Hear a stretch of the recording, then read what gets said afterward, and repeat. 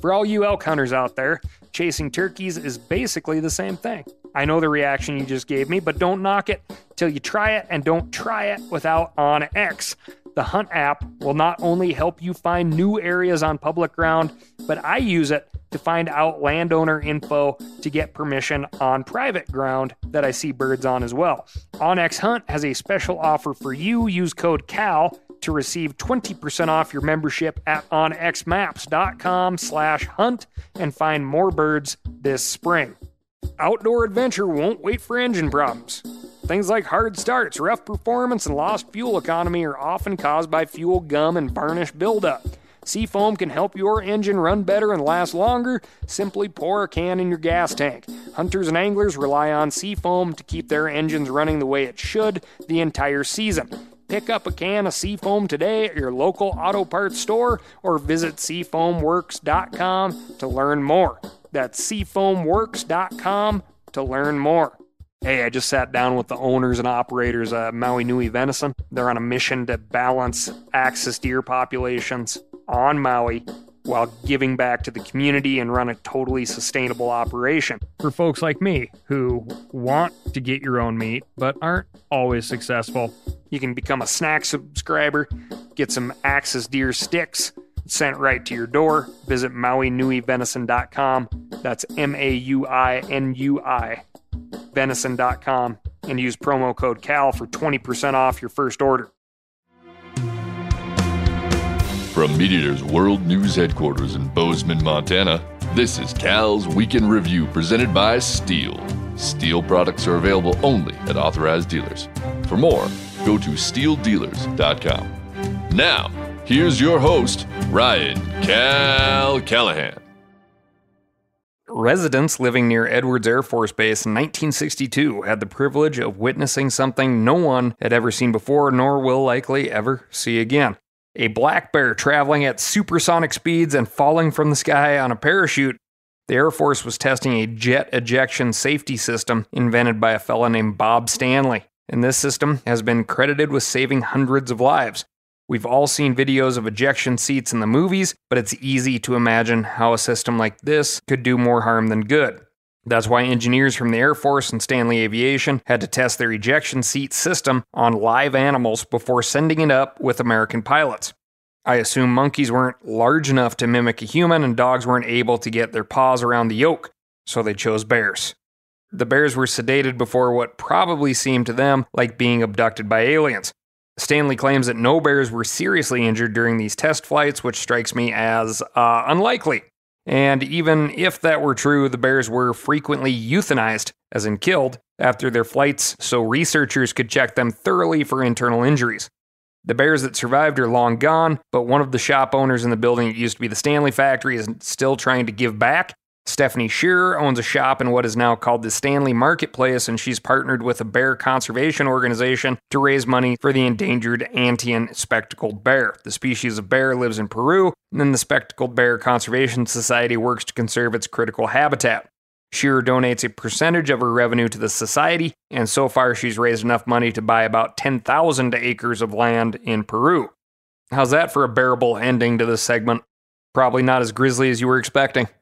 And if you're a fan of ejection seats in movies, it's pretty wild that they could get this thing to save a bear and not save a goose, right? Let me know if you get that one.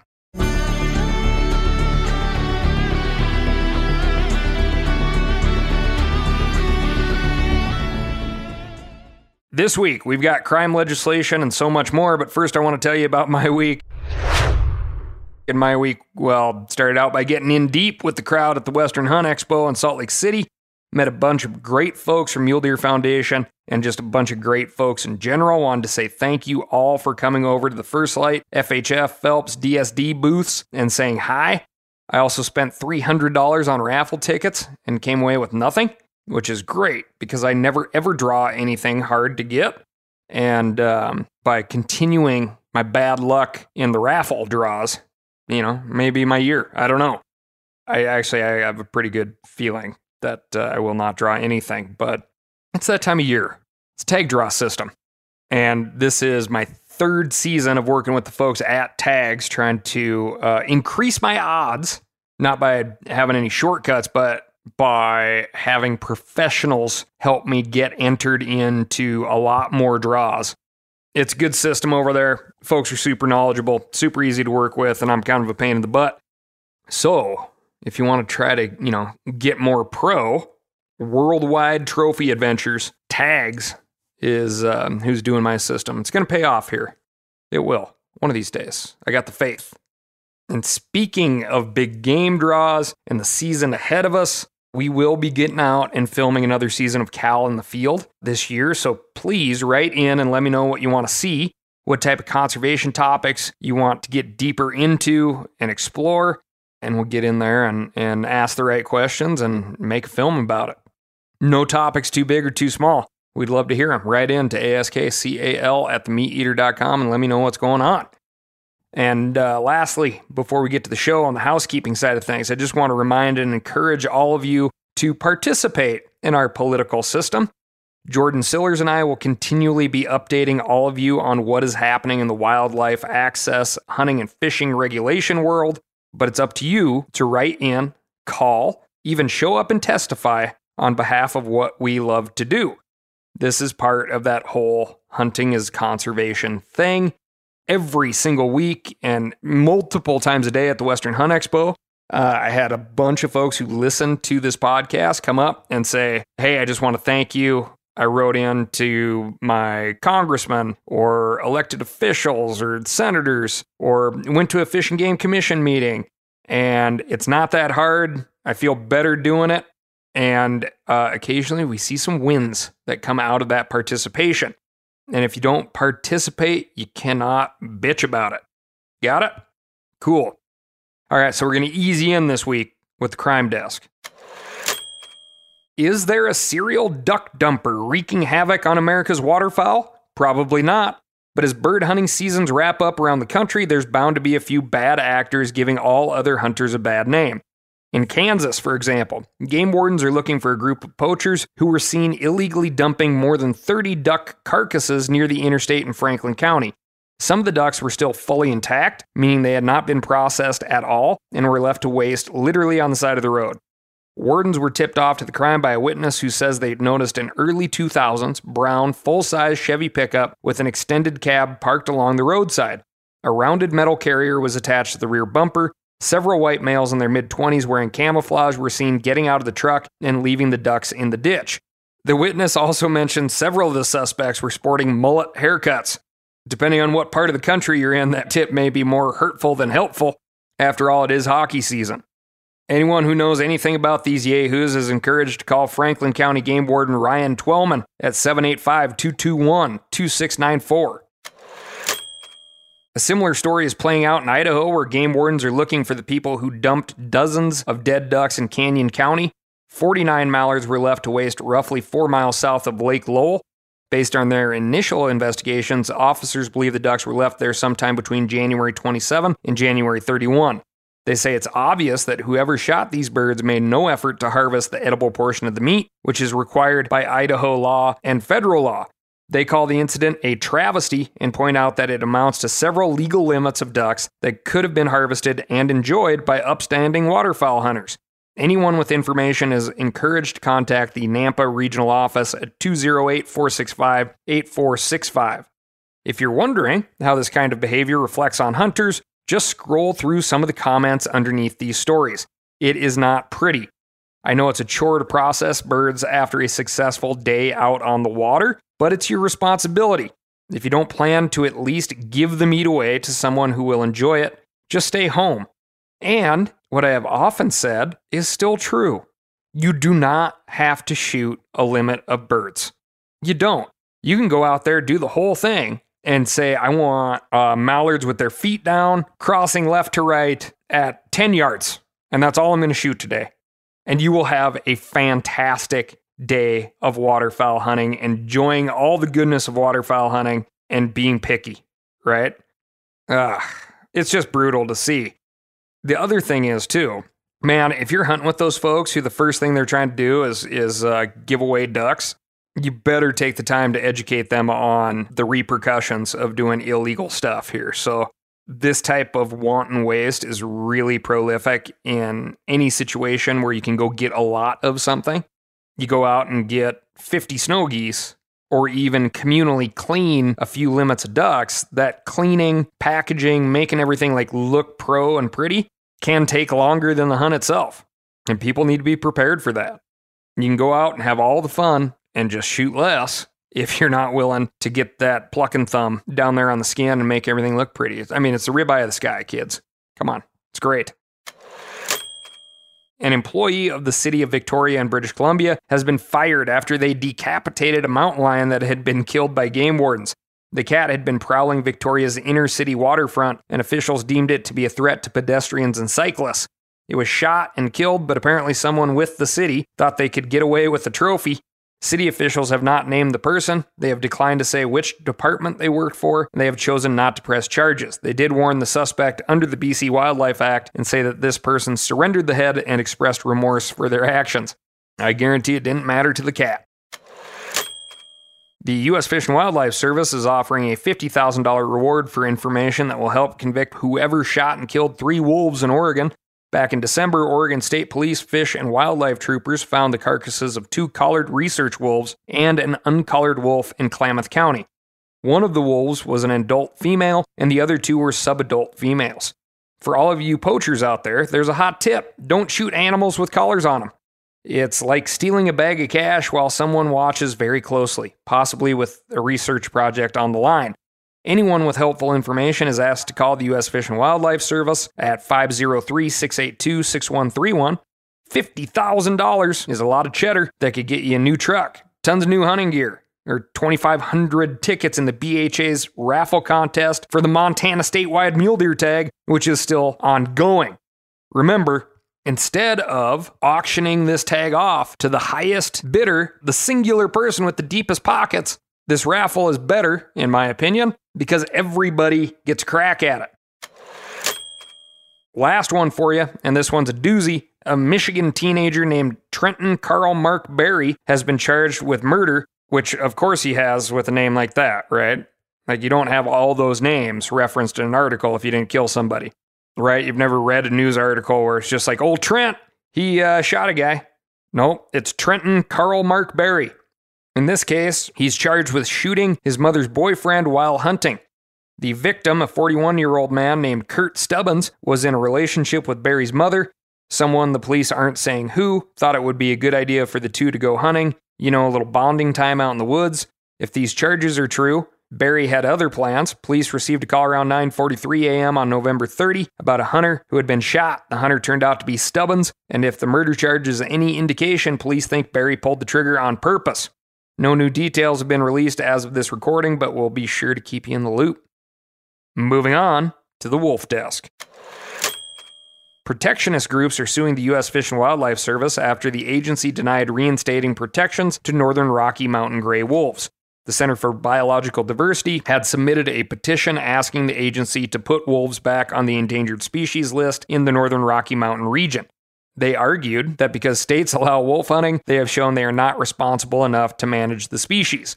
Much to the dismay of the Center for Biological Diversity, the U.S. Fish and Wildlife Service rejected their petition.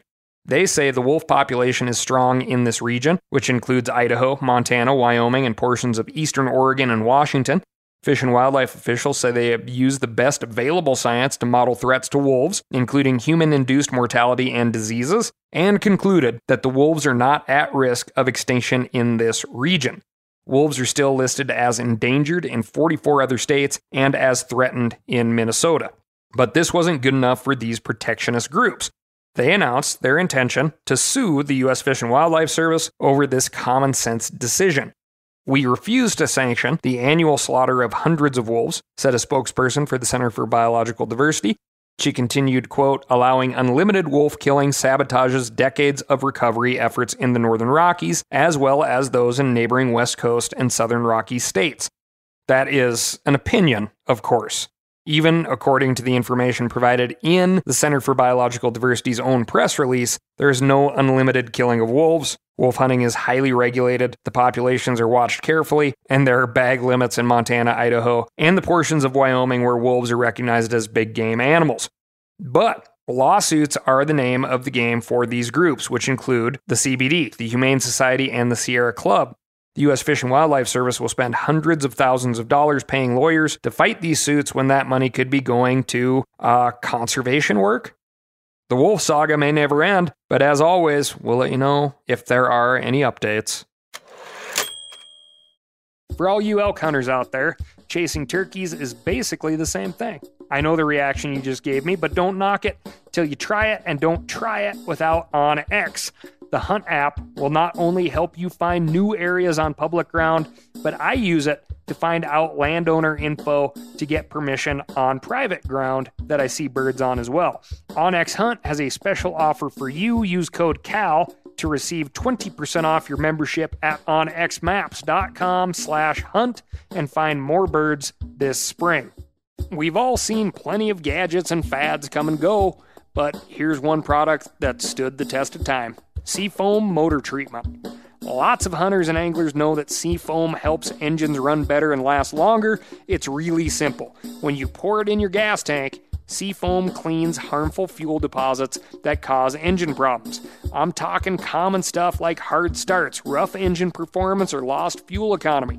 Seafoam is an easy way to prevent or overcome these problems. Just pour a can in your gas tank and let it clean your fuel system. You probably know someone who has used a can of Seafoam to get their truck or boat going again. I guarantee you've listened to them because I use it regularly. People everywhere rely on Seafoam to keep their trucks, boats, and small engines running the way they should the entire season. Help your engine run better and last longer. Pick up a can of Seafoam today at your local auto parts store or visit seafoamworks.com to learn more. Hey, I just sat down with the owners and operators of Maui Nui Venison. You've heard that name before because I've talked about them here on this podcast. They're on a mission to balance axis deer populations on Maui while giving back to the community and run a totally sustainable operation. Now, it's wild axis deer, which is an invasive species, but this operation is monitored and observed by the USDA, and they can commercially sell axis deer. Last time I went out to Maui to hunt axis, I did not kill one, which is where Maui Nui Venison would come in very handy for folks like me who want to get your own meat but aren't always successful and still want to have something in the freezer or handy in the form of a snack stick that is as close to getting your own as you can get, which is what Maui Nui Venison is. You can become a snack subscriber, get some axis deer sticks sent right to your door. Visit MauiNuiVenison.com. That's MAUINUI venison.com, and use promo code CAL for 20% off your first order. Moving on to the really important stuff, the legislative desk. We have tons to cover this week at the legislative desk, so as they say in the Air Force, strap in and pay attention. Several of you sent me info about Kansas bills that would reduce funding for Kansas wildlife and parks and strip them of some decision-making power. These bills were allegedly introduced as retribution for the agency's consideration of a deer baiting ban. I'm happy to report that two of these bills, HB 2671 and HB 2672, failed to pass last week in the legislature. These bills would have cost the Wildlife and Parks Department tens of millions of dollars in license revenue and given landowners a monopoly on deer tags. Thanks to Kansas hunters speaking up, neither of those bills made it through. However, I'm told that HB 2582 is still alive and well. This bill would change how Wildlife and Parks commissioners are appointed to give the state legislature more control over those appointments. Rather than being appointed by the governor, appointments would be made by combination of the governor, the House, the Senate, and the Attorney General. Some worry that if this bill passes, it will change the composition of the commission enough to push through the other proposals that failed in the legislature. So, if you'd like to weigh in, and it sounds like you should if you're in Kansas, get on the horn with your state rep and tell them what you think. I also heard from several listeners about Iowa Bill SSB 3129. This bill would prohibit the Iowa Department of Natural Resources from acquiring property sold at auction. The DNR could still acquire property from a willing donor or seller, but it wouldn't be able to accept a land donation from a nonprofit if that land had been sold at auction. Iowa isn't a big public land state, so get on the phone with your state reps and tell them you don't want to make it more difficult for the DNR to protect and expand what you have. Arizona is also considering a raft of anti-public lands bills. HB 2021 would require the holder of a conservation easement to make an annual payment in place of taxes on the reduction of the value of the original parcel caused by the placement of the conservation easement. That's just like a total slap in the face of folks who got conservation easements in the first place. HB 2022 would require the holder of a conservation easement to maintain the property free of noxious weeds that are a threat to health or safety. The Arizona Wildlife Federation points out that these bills are an attempt to dissuade conservation easements through inconvenience and complexity. They ignore the fact that conservation easements are the cornerstone of collaborations between nonprofits and state agencies like the Arizona Game and Fish Department and private landowners. If these bills had been in place, the pronghorn recovery efforts led by the Arizona Antelope Foundation in Southeast Arizona would not have been possible, amongst a gajillion other examples as to why these are good things. And people don't get forced into conservation easements. This is a choice between a private landowner and a conservation group or the state or the federal government. This is a great way for family ranches to stay family ranches instead of having to sell out to conglomerates or, God forbid, a bunch of folks who want to chop up a bunch of acreage into little McMansions with Kentucky bluegrass outside in a drought-ridden state. Things like that, okay? Don't need another golf course down in Arizona. Another set of Arizona bills, HB 2376, HB 2377, HCM 2004, HCM 2006, would, in different ways, make it more difficult for private land to be converted into public land. They operate on the assumption that property taxes are the only way that land can be valuable to the public, but they ignore the massive economic engine that is public land recreation, not to mention things like logging and mining. To read any of these bills and weigh in, visit themeateater.com/Cal, and that goes for everything else that we've talked about here on the Week in Review. Wisconsin bill, SB 999, would allow motorized vehicles access on private land enrolled in the state's managed forest land program. This program gives landowners a tax break for sound forest management, and landowners can opt to open their land to public recreational access. Under this bill, landowners who open their land as part of this program would have to allow some motorized vehicles on maintained roads and trails. Listener Josh T., who sent me this bill, worries that this will compel some landowners from taking their land out of the program or close it to public access. In Idaho, House Bill 404 would exempt GPS color data from public records requests. I'm told that some folks were using public records requests to get location data on sheep and other wildlife. This bill would put an end to that nonsense. This has been a thing. People have used the Freedom of Information Act to get data on colored animals, to know where to go hunt cow elk, hunt deer. It's sneaky. Can't blame you for using all the tools at your disposal, but I'd like you a lot more if you just use your boots. In Kentucky, Senate Bill 60 would allow residents and non-residents to obtain a license or permit without taking a hunter education course. This would make Kentucky the only state in the nation not to require hunter safety, which has been credited with significantly reducing hunter accidents over the last 60 years. In South Carolina, House Bill 5041 would permit a landowner or lessee to take a deer, wild boar, and other crop-consuming wild animals on agricultural land without a depredation permit. According to the National Deer Association, the passing of this bill would permit an owner or agent of an agricultural operation to arbitrarily kill deer based on their interpretation that it is performing an act of depredation. If a deer or any other animal is observed feeding on land deemed to be an agricultural operation, it can be killed without a requirement for formal justification or reporting. Furthermore, there is no defined requirement for utilization of deer or other animals once killed, meaning you can dump this thing in a ditch.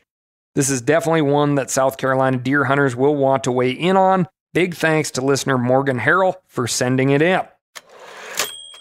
Last but not least, listener Andrew Miller wrote in to share his thoughts on a segment we did in episode 249 about plastic shotgun wads. He acknowledged that a ban on plastic wads would be devastating to waterfowl hunting, but he was also curious exactly how much plastic waste he's shooting out onto the landscape. He cut open a few different brands of shells, dumped the powder and shot, and weighed the wads. He found that 2 to 3 wads contain the same amount of plastic as the average single-use water bottle. So, a full box of shells is equivalent to leaving behind 8 to 12 water bottles worth of plastic.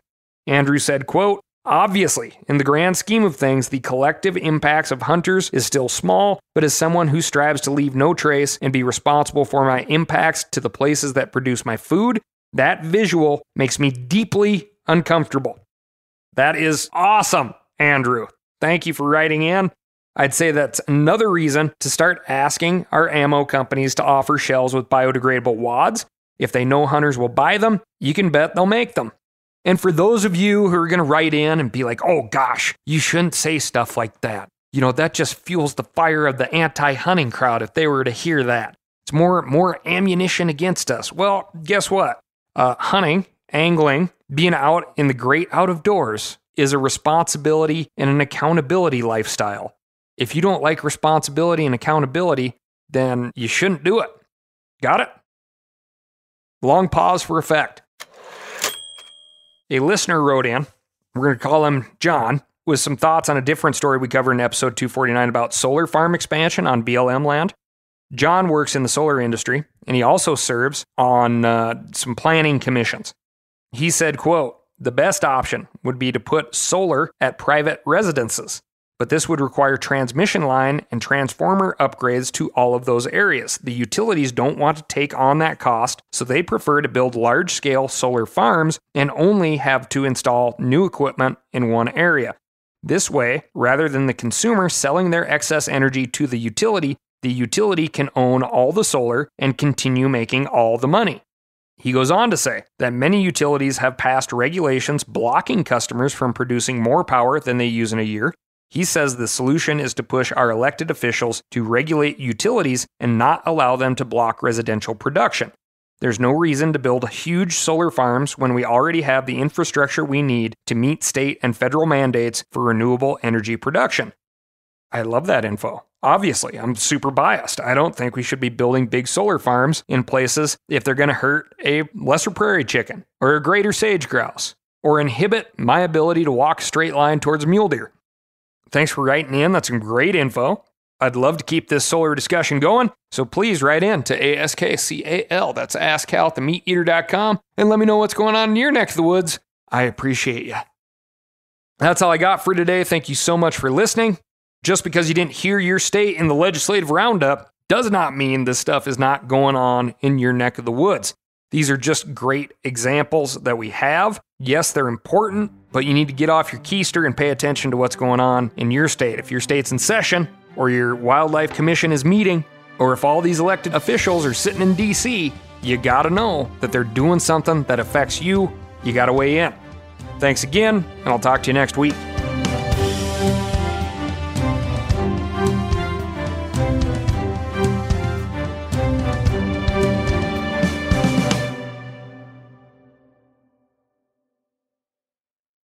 Outdoor adventure won't wait for engine problems. Things like hard starts, rough performance, and lost fuel economy are often caused by fuel gum and varnish buildup. Seafoam can help your engine run better and last longer. Simply pour a can in your gas tank. Hunters and anglers rely on Seafoam to keep their engines running the way it should the entire season. Pick up a can of Seafoam today at your local auto parts store or visit seafoamworks.com to learn more. That's seafoamworks.com to learn more. Hey, I just sat down with the owners and operators of Maui Nui Venison. They're on a mission to balance axis deer populations on Maui while giving back to the community and run a totally sustainable operation. For folks like me who want to get your own meat but aren't always successful, you can become a snack subscriber, get some axis deer sticks sent right to your door. Visit MauiNuiVenison.com. That's MAUINUI venison.com and use promo code CAL for 20% off your first order.